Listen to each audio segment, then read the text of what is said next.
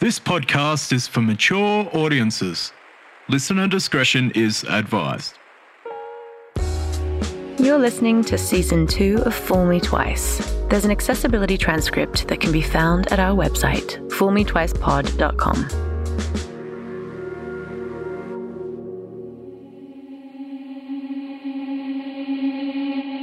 Beware, my friend, trouble roads are to come. Tall grass on the snakes fall not for their charm. Lift your head, forget the dance in your pride. Sometimes in life we need to be fooled twice.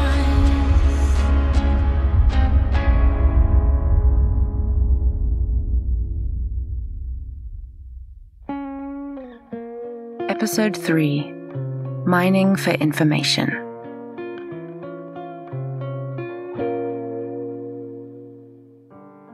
Late one night in 1947, Frances Gerety was burning the midnight oil. She was one of 3 women working for Philadelphia advertising agency N.W. Ayer, and naturally, it was her job to write the copy for all the ads that were marketed to women. She was a long-time procrastinator, and the fact that she was a night owl meant she often worked into the wee hours. By 3 a.m., she was done. She changed into her nightdress and tidied what she could of her desk before getting into bed. Damn! A memory of a tagline that she had been tasked to write forced its way into her mind. Tired and a little frustrated, she climbed out of bed and stood over her desk, pencil in hand. "Please, God, send me a line," she said. A flash of something came to her. She scribbled a few words down on a scrap of paper and, without a second thought, went to sleep. By the morning light, she gathered up her notes and copy that she'd written the night before. She needed to take them into the office and have the assistants type her scrawl into a presentable format. She saw the scribbled line from 3 a.m. and thought to herself, "That'll do." That morning, there was to be a meeting about the De Beers account, and she was late. Armed with pages of her freshly typed copy, she waited until she was called upon to deliver the tagline. Its reception was lukewarm at best by the room full of men. One of them wondered aloud whether the line was grammatically correct, and another agreed that he was right to question it. There was zero tolerance for errors in copy at the agency. She would later reflect that the fact the line had been so underwhelming probably worked in its favor. If everyone in the office had been tasked to write a line for the Diamond account, hers would have almost definitely been overlooked. After some back and forth, the line was adopted and was used in every De Beers advertisement from 1948 onward. It's now one of the most recognizable and familiar collections of words in history. Something about it feels like it's been around forever, and most of us don't even remember how we know it. The line which came to Frances Gerety after a late-night prayer for inspiration is, "A diamond is forever." Years later, in 1999, 2 weeks before Frances Gerety died, her line was named the slogan of the century.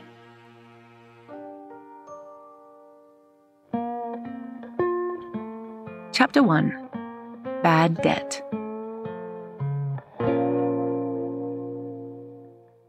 There's this strange loophole with travel agents in Hong Kong, and it might happen in other places too. You can call a travel agent and request to book a flight, say a business class flight to Vancouver. The travel agent will provisionally book you a seat on that flight and will then email you an itinerary for you to look over. If you pay for the flight within the next day or 2, your flight is booked, and either way you've got the itinerary. Tiffany had told Sally that there was a limit to international transfers and that while she was in Canada, she couldn't pay the full amount back. But she was paying Sally back, in daily increments.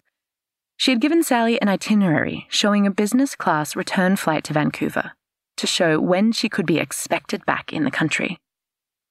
Following a hunch, Sally had one of her assistants pose as Tiffany's assistant and call the number of the travel agent that had issued the itinerary. The travel agent was, according to Sally, pretty annoyed and said that no, Tiffany had not booked any flight. She was getting sick of Tiffany changing her bookings so often and not confirming anything. Tiffany had never been in Canada. So that's when we flew back to Hong Kong. We flew on my birthday. It was the 28th of October. And then a week later, I'm in this position where she's given me this check for $31,000. At this point in time, I've also got about the $350,000 from her. And I'm thinking, why would she pay me? Like, if she was planning on scamming me, why would she pay me $350,000? It's no small amount of money. I didn't get it. And why is she being so friendly and nice and saying, don't worry, you'll get your money? It was so confusing. Anyway, I told her I'm going to the police and I'm reporting it. And I went to the police. I sat in front of this Inspector Chan and told him what had happened. And I said, so what are you going to do about it? And he was basically saying, well, we don't have any information on this woman. And I'm like, but you're the police. Look her up. Here's her ID card. Okay, the number's not on it. But all the rest of the information, I said, my staff can verify the photo on it. It's her. And also I Googled her name. And I found a record that she was on a bankruptcy list, which was another, oh my God, moment for me. Oh, shit, this woman is a con artist. And so I had this information for the police. I said, look, I think this is her. Here's the first 3 numbers of her Hong Kong ID card number, which was listed on this bankruptcy list. I said, please check if it's the same woman.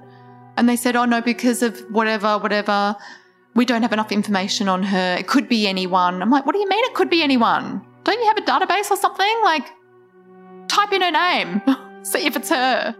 Oh, there could be like loads of Tiffany Yan Yi Wongs out there. I'm like, well, why don't you check? It was really frustrating. It was like they just could not give a shit. I'm like, this is a lot of money. We're talking 3.5 million Hong Kong dollars. Like, this is a big scam. Help me. I was angry. I was like pulling all the let me speak to your manager card. And then his boss did come eventually and he told me the same bullshit story. Well, it could be anyone.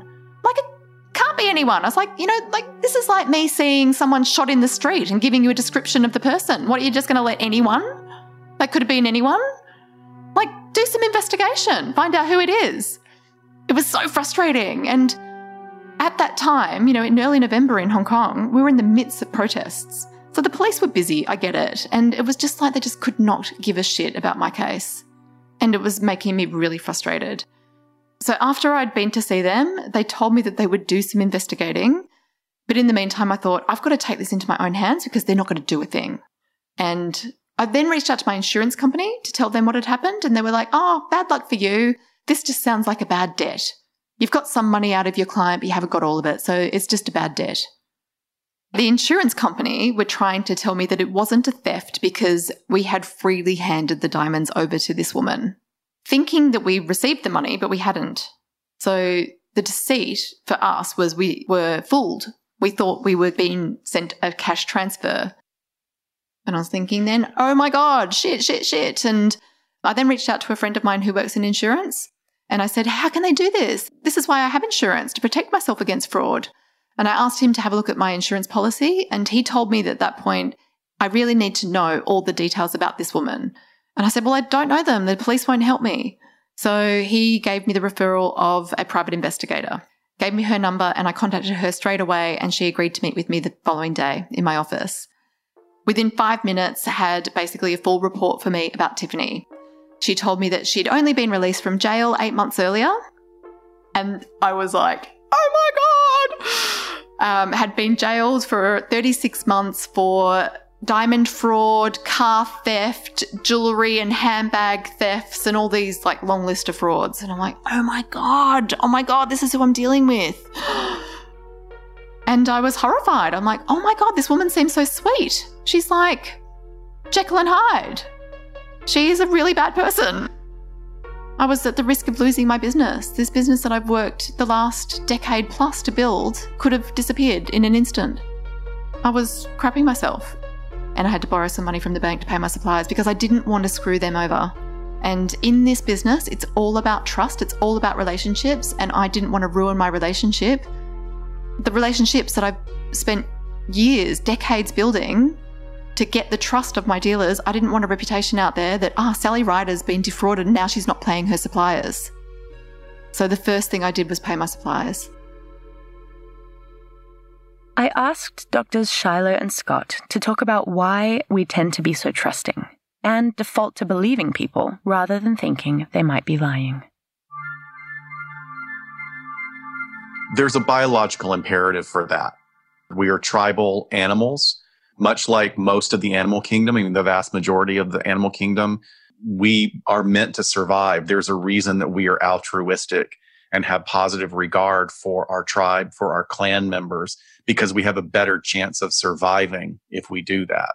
Now, that's why also, I mean, if we look at it purely scientific, stay in the scientific model, that's why there is such a really low occurrence of people that their brains are wired differently for antisocial or for, sort of these lack of empathy, lack of compassion individuals. If they made up the bulk of the population, the race wouldn't survive.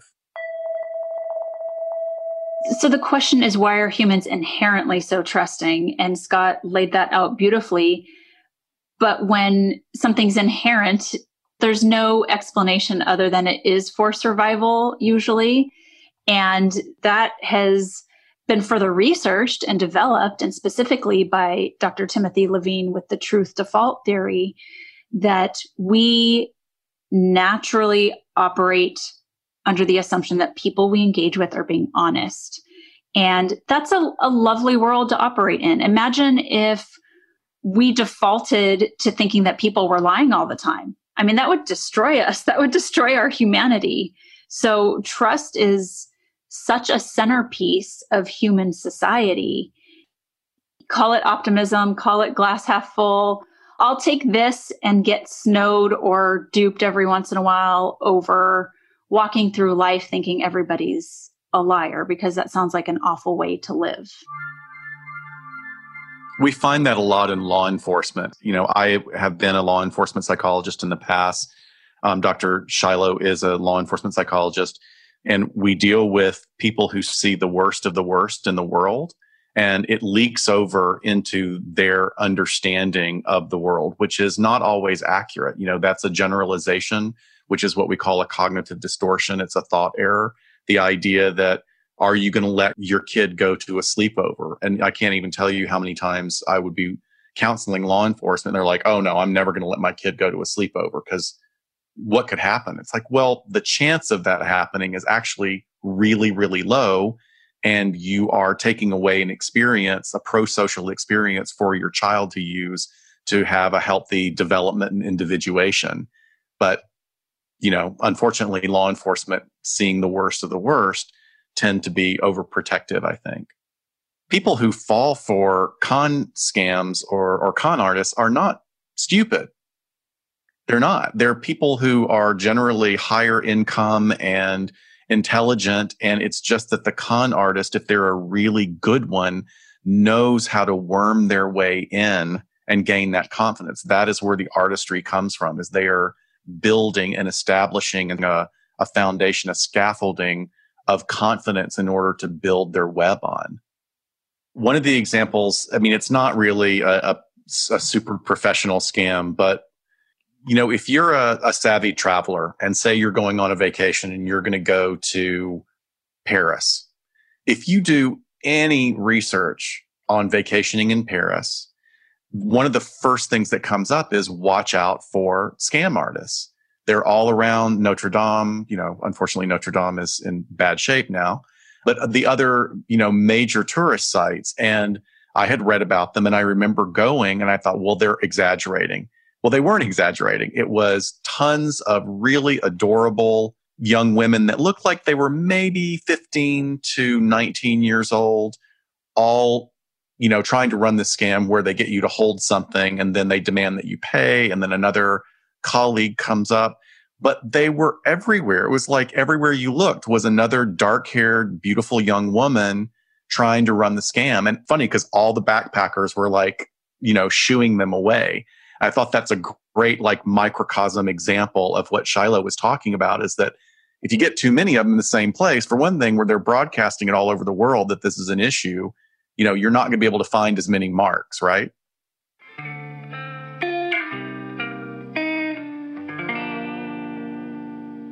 Simon is from Scotland and became a diamond miner in 2007. This is his story.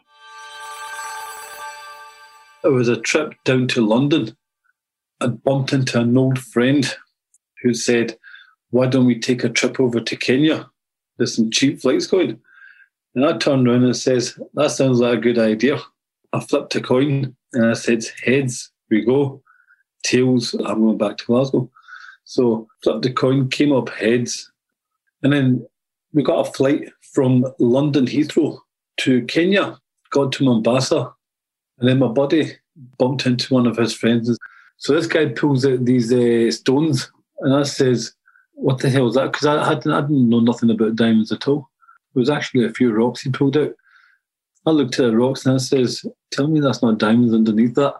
And my friend says, exactly. I says, right, I better find out a bit more about this. So this guy was Congolese, and he was from some place called Kinshasa.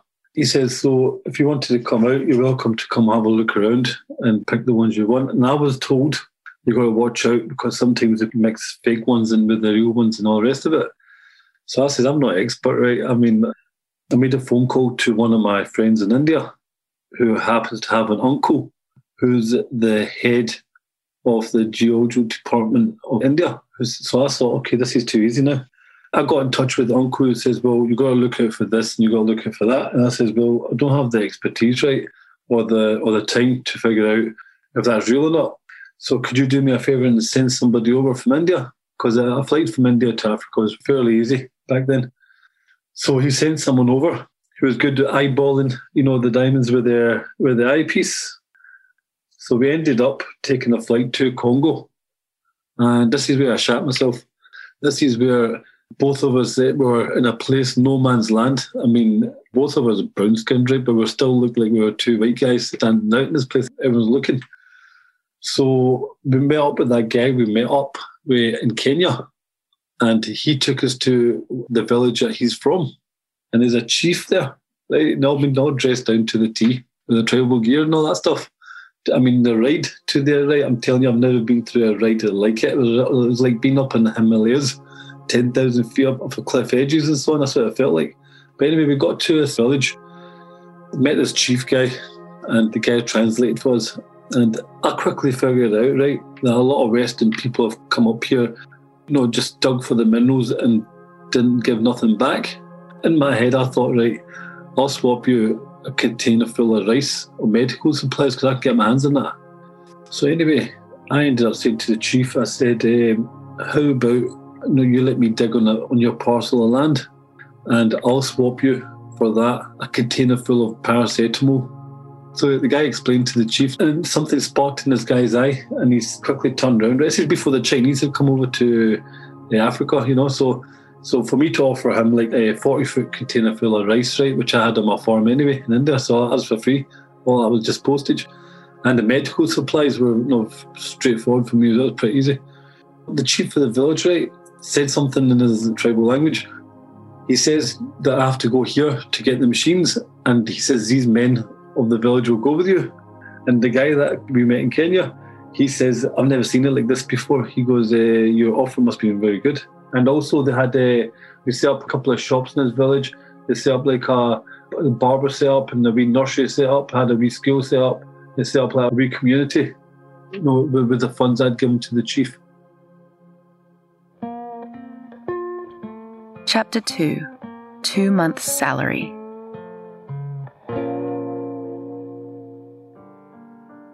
Ever heard of the rule that a diamond engagement ring should cost 2 months' salary? Any thought as to where that might have come in? I'll tell you. It was the ad men and women at NW Iyer. Before they told people, in this case men, how much to spend on a diamond, it was anyone's guess. But it was important that men knew this, and NW Iyer made it so. Part of this was because the ad executives knew that women could have had a far more practical suggestion for what to put a huge chunk of money towards as they embarked on a life together. And if they had a hand in the diamond decision-making process, they might have vetoed the purchase in favor of something less extravagant. The solution to this problem was to remove women entirely from the decision-making process. Under the agency's instruction, films came out which depicted men perusing the glittering rows of diamond rings in anticipation of the surprise his sweetheart would get when he kneels and opens the little velvet box. The way marriage operates, from the decision to propose to meeting at the end of the aisle and beyond, was influenced by N.W. Ayer and shaped to be in the best interests of the Diamond Cartel. Listen to this memo from N.W. Ayer that was sent to De Beers in 1952, detailing their strategy. In our opinion, all diamonds are in safe hands only when widely dispersed and held by individuals as cherished possessions valued far above their market price. We are dealing with the problem of mass psychology. We seek to strengthen the tradition of the engagement ring to make it a psychological necessity capable of competing successfully at the retail level with utility goods and services. We spread the word of diamonds worn by stars of screen and stage, by wives and daughters of political leaders, by any woman who can make the grocer's wife and the mechanic's sweetheart say, "I wish I had what she has." Much of our market each year is made up of new people moving into the marriage age bracket. Future sales depend on persuading millions of new individuals that an engagement diamond is essential. This is not practical as a short-term objective because it takes years for individual opinions to develop into a definite course of action. Specifically, in this instance, into an insistent demand for an engagement diamond. Our advertising objective is to leave the impression with young people that the diamond is the only meaningful symbol of the love inherent in the engagement promise. The advertising should be targeted at these young people, but in such a way that it will encourage appreciation of the diamond engagement ring tradition by the entire public. It is true that in modern times, far more of the engagement ring decisions are made together than separately, as they used to be. This is no doubt reflecting the fact that gender roles have changed dramatically, and the strict delineation of who in the relationship should be the breadwinner is long gone. Shifting gender roles and perceptions of marriage, as well as the fact that marriage is in many places no longer limited to being between a man and a woman, mean that the rules are no longer cut and dry.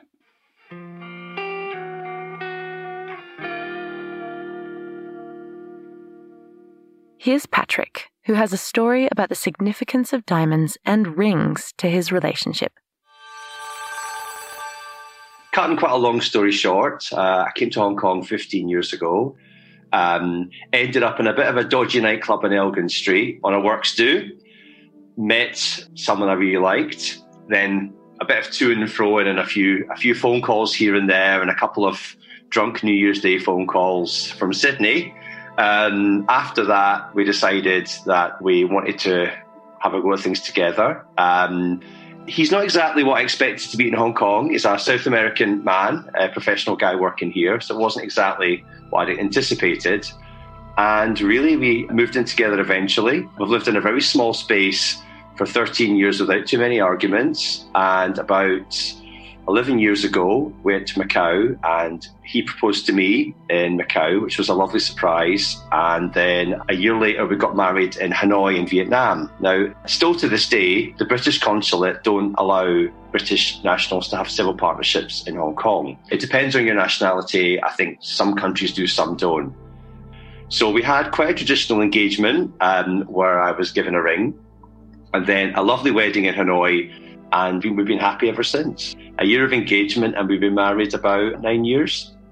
When it came to engagement and wedding rings, so I got a beautiful diamond ring from Bulgari, which was absolutely beautiful and lovely.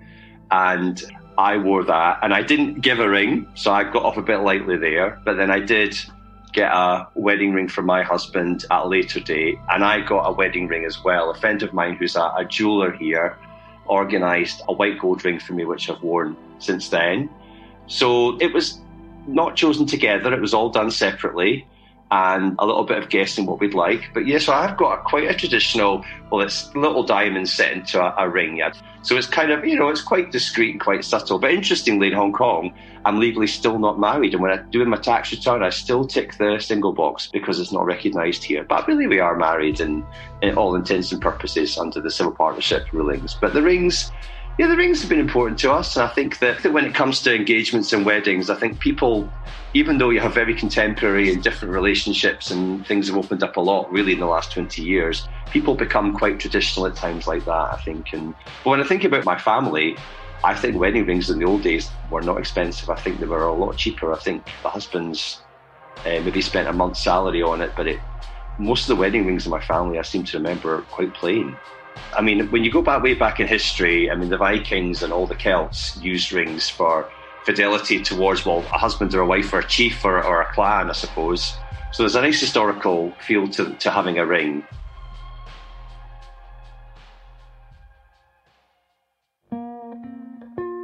Chapter 3: The Private Investigator.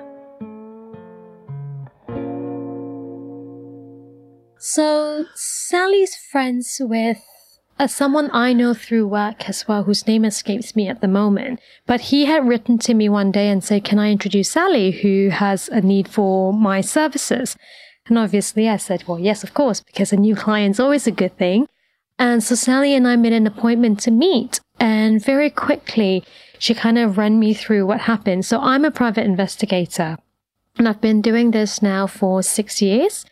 And Sally's case was probably the first, it's not my first diamond case, but it's definitely the first case whereby so many people were involved and how quickly it moved as well.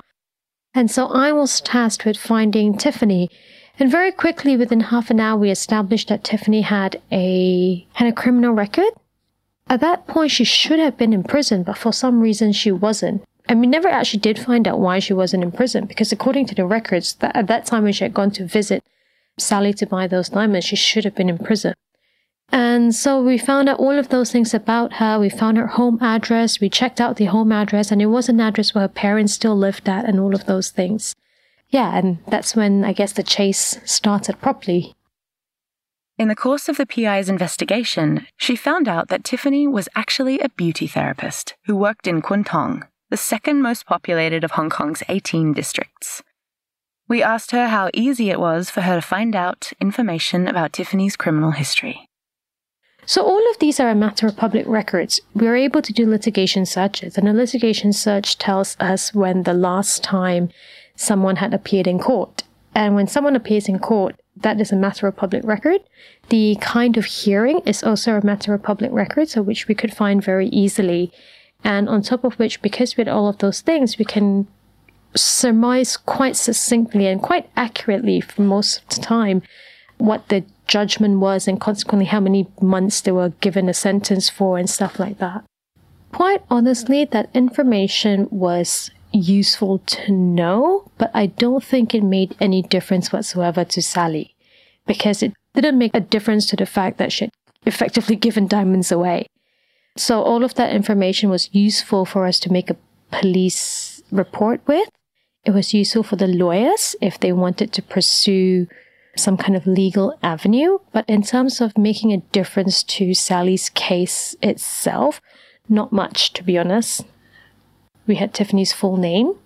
And then once we had Tiffany's full name, we could do a public record search and found a home address for her.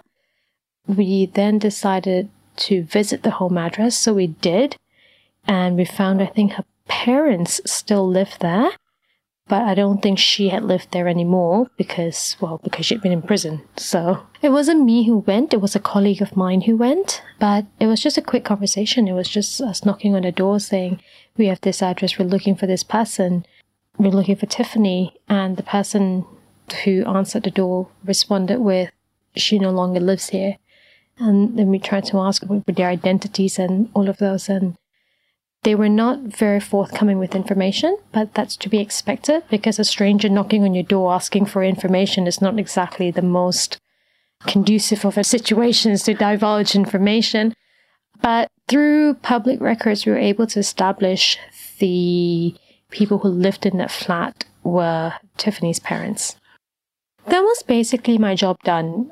Because when I had seen Sally, the truth of it is I could find out all of this information, but I have very limited powers as to actually making a real difference because I can't force Tiffany to give up the diamonds. I can't force her to effectively do anything.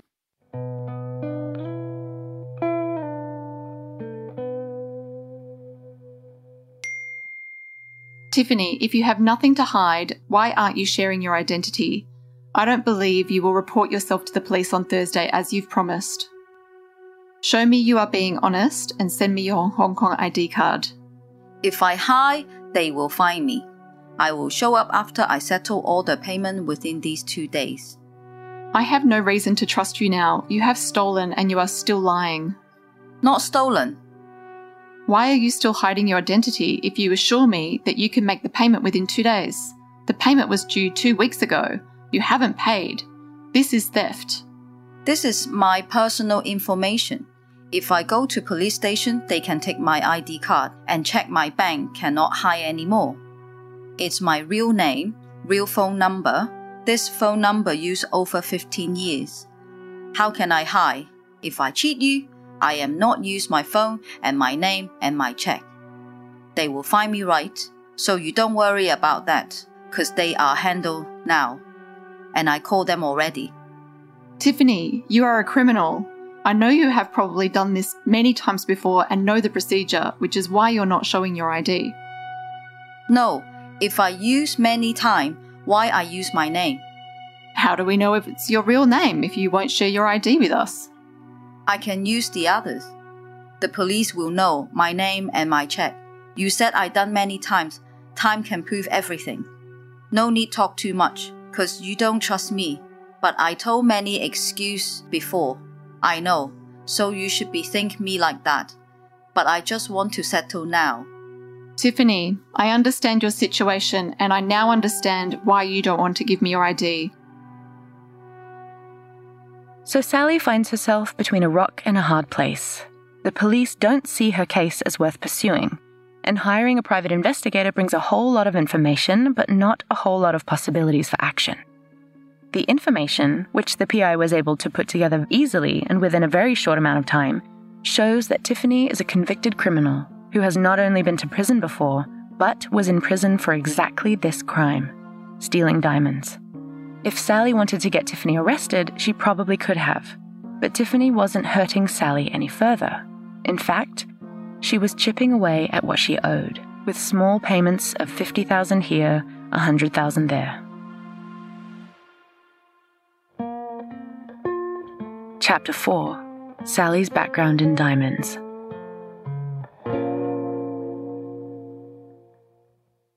Here's a bit of Sally's backstory, including how she got into the diamond business. I was born in Melbourne and lived in Australia until the age of 12.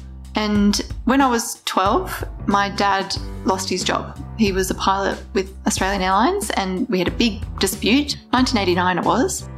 And Dad lost his job, which meant that he had no job, he had no income, and all Australian pilots that worked for Australian Airlines and Ansett resigned from their jobs.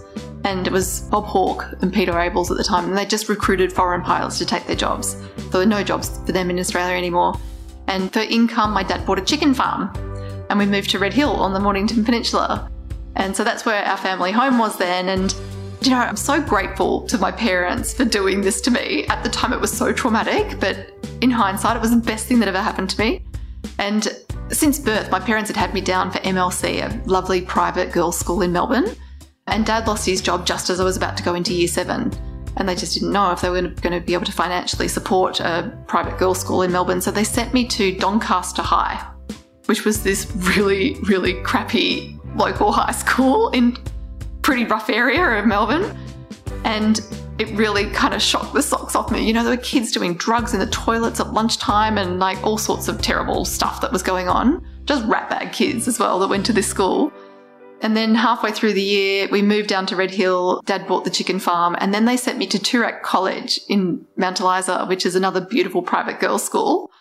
And I remember going down to get fitted for my uniform, and they had the uniform, we had to wear socks above our knees and a tie and a blazer. And you got detentions for not having your socks pulled above your knees if you left the school ground. And, you know, it was chalk and cheese, these two schools. And I remember sitting down in the classroom and looking around at my new classmates thinking, you bitches don't know how lucky you've got it. I felt so privileged to be there. You know, I had a really great time in Red Hill, and Toorak College was a beautiful school and they really pushed us academically. And I loved languages and the arts and those sort of things. And I was lucky enough to get a scholarship to go to a university in Japan for my first year of uni called Osaka Kokusai Joshi Daigaku, which translates to Osaka International University for Women. And I did my first year of university there in Osaka. And it scared the pants out of me, actually, to like, you know, I thought I was international. You know, my dad worked and he was then with Singapore Airlines by the time I finished school. And, you know, we'd done a lot of international travel with Dad's job. It was fantastic. And I thought, yeah, I'll go on exchange to Japan for a year. That sounds really fun. And I really gave myself culture shock when I arrived because it was so foreign. You know, I lived with a Japanese family that didn't speak any English. I went to a Japanese university. I was one of, I think they had 10 exchange students from around the world.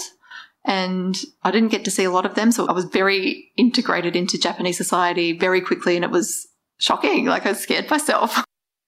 So, yeah, I learned Japanese and that was great. And then, yeah, while I was at uni, I did 2 degrees. I did a Bachelor of Arts, Japanese and German, and a Business International Trade degree. And while I was studying, I was working at the diamond company on the side. You know, my love of diamonds is not really because I love diamonds themselves. What I actually really love is the business side of what I do. And it's the relationships with the people that I'm selling to. You know, I feel like I'm not making a sale to a customer. I'm doing them a favor. I feel like I'm really getting them a great deal and teaching them how to buy well, because there's so many places that people get scammed with diamonds. You know, just buying it at a luxury jewellery, you're being scammed. You know, you're way overpaying for the value of the product that you're buying. It's all marketing. And to some people, it's worth it. But if they spent the same money with me, they'd get a diamond probably double the size. And the really interesting thing about a diamond is that, you know, being a 100% crystallized carbon means not only can they not tell where in the world it's come from, it can't be branded, you know, because being 100% crystallized carbon and graded with 4 Cs means that a diamond that Tiffany sells versus a diamond that I sell versus a diamond that Harry Winston sells are no different. You can't brand them. I'd always had a dream of creating my own business, and for years I just thought about what it might be. And by luck, I fell into diamonds. It was my first ever job. While I was studying at university at Monash in Melbourne, I was working part-time for a diamond company called the Australian Diamond Company in Melbourne. And that's where I got my diamond experience. And I worked for them for, I think it was about 4 years, actually, on and off, part-time. And it was a brilliant job. I loved helping people, and it was such a happy occasion in their life usually that they were coming to buy diamonds. So I loved the industry, but I really hated the guy that I was working for at the time. He just wasn't ethical, and they were buying crappy diamonds and non-certified, and people were just getting ripped off. And, you know, I looked around the market, and there was the really high-end jewelers, like, you know, the luxury brands, Tiffany's, Cartier's, those sort of businesses. And then there was the really low end and not a lot of in-betweeners. And when I came to Hong Kong, you know, I just couldn't shake this idea of wanting to create my own boutique diamond business, and looked around Hong Kong and I found the same. Like, there was lots of high-end and lots of low-end, but nothing sort of in the middle. And what I wanted to really offer to people was an opportunity to do bespoke jewellery. So come and meet with someone and have something designed and their stones chosen and then crafted. And the secret to that being successful was finding good craftsmen. When I came to Hong Kong and working for Merrill Lynch on my lunch breaks, I was meeting diamond merchants and gold merchants and looking for jewellers. And at one of the trade shows actually in Hong Kong, you know, Hong Kong has the biggest diamond trade show in the world. They hold them in March and September every year. Not this year, obviously. And I really wanted to get involved in the manufacturing process and actually see the jewellers at work. So we're an end-to-end service. When our client comes in, we first teach them about how to be smart about buying a diamond. And that comes from my 20 years of expertise working in diamonds. I really teach them about how to buy smart. There's 4 Cs in a diamond, and basically it's a combination of those 4 that make a diamond both beautiful and good value for money. So there's things that you should focus on that contribute to the beauty, and things that you should definitely compromise that don't affect the beauty at all, but drastically affect the price. We start with the carat weight, which is the size of the stone. The colour, which is the whiteness of the diamond. We start at D for diamond, and as you move down the alphabet, the saturation of colour becomes stronger. So you'd see, like, if you compared, say, a J to a D, the J would look a little bit yellowish. And then the clarity, which refers to natural inclusions in a diamond. And the more of them, the bigger they are, and the more centrally located they are, the lower the clarity grading will be. And then the 4th C is cut. And a lot of people confuse cut with being the shape of the stone. So, like there's round diamonds, the round brilliant, there's the square shape, which is called the princess cut, the cushion cut, the marquise, there's lots of different shapes of diamonds, and people confuse cut with shape. But in actual fact, when we're grading diamonds, we're talking about the 4C as cut, we're talking about how well faceted the stone is to maximize light return. So if the cutting is precision cut and there's the perfect table size and crown angle and depth in the stone, you'll get a really beautiful, fiery, sparkly stone. So cut is key. So the one thing you shouldn't ever compromise on is cut. So that's how to get really beautiful stone. The thing that you should compromise on is clarity. And it's a big misconception, and it's very common in Asia and people desire high clarity diamonds, thinking they're getting diamonds that sparkle more. So they think that buying high clarity is going to get them a more sparkly diamond, and that's not true. It's the cut that produces the sparkle. So if you walk down Queen's Road in Central and look in the shop windows of, the Chow Tai Fook, etc., there'll be lots and lots of D Flawless, VVS1, the really high clarity stones, because really in Asia or Hong Kong, it's the only place that they'll ever sell. Because culturally, the people here have been culturally educated to want and desire high clarity diamonds because they think they sparkle more. But they've been miseducated. They don't sparkle more. They're much more rare, which is why they're much more expensive, but it doesn't affect the beauty so much. So if you go a clarity grade, say of an SI1, which looks much lower on the scale, compare it to a flawless, visually it can look identical. However, the price will be a lot higher for the flawless. So it's compromising on the clarity to a certain extent. You don't want to see inclusions with the naked eye, but as long as you can't see them with the naked eye, it should look no different to flawless, but be much more attractively priced. So that's how you get good value for money. You focus on cut, you compromise on clarity. So that's the first part of our process when someone comes to visit us. We first educate them on diamonds and how to buy smart. I've been developing my supplier relationships for decades, so that's really important for our customer to get great service. My supplier relationships are really important. So whatever they're coming to see me for, whether it's a 1 carat brilliant cut diamond or a 10 carat D Flawless Usher cut diamond, I've got all the right supplier relationships, so I buy from the source. Once we've decided on the stone, we talk about design, and I'm really passionate also about the age-old traditions of fine jewellery design. So everything we do is done by hand. We don't use CAD machines or, like computer-assisted design. Everything is done by hand. And once we've chosen the stones, done the design, it's all hand-sketched, and that hand sketch, once approved by the client, is then passed to our workshop, and Frankie and Ming work on creating the piece of jewellery. So that's how Ryder Diamonds works. It's an old school business. It's an old school bespoke jewellery company. I love the way that we do things here. It's really different, and it's the rarity today. It used to be the only way, but today it's the rarity. Next episode, as the story gets more and more complex, Sally begins to develop her game plan, and it's not what you might assume. I also get curious about who Tiffany really is, and also what actually makes things valuable. Let's hang out next episode. Make sure you subscribe so you don't miss it. It's called Keep Your Friends Close.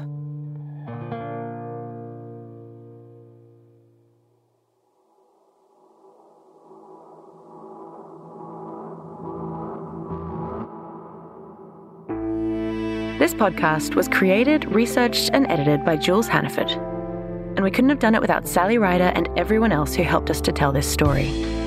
We're infinitely grateful to our experts, Drs. Scott and Shiloh, as well as Roger Grimes, and those who lent us their voices, Kinney Orballo, Sonia DeAndrea, and Matt Schnuth. The theme song is sung by Angel Meyerhoff, and the sound design is by Shade Furlong.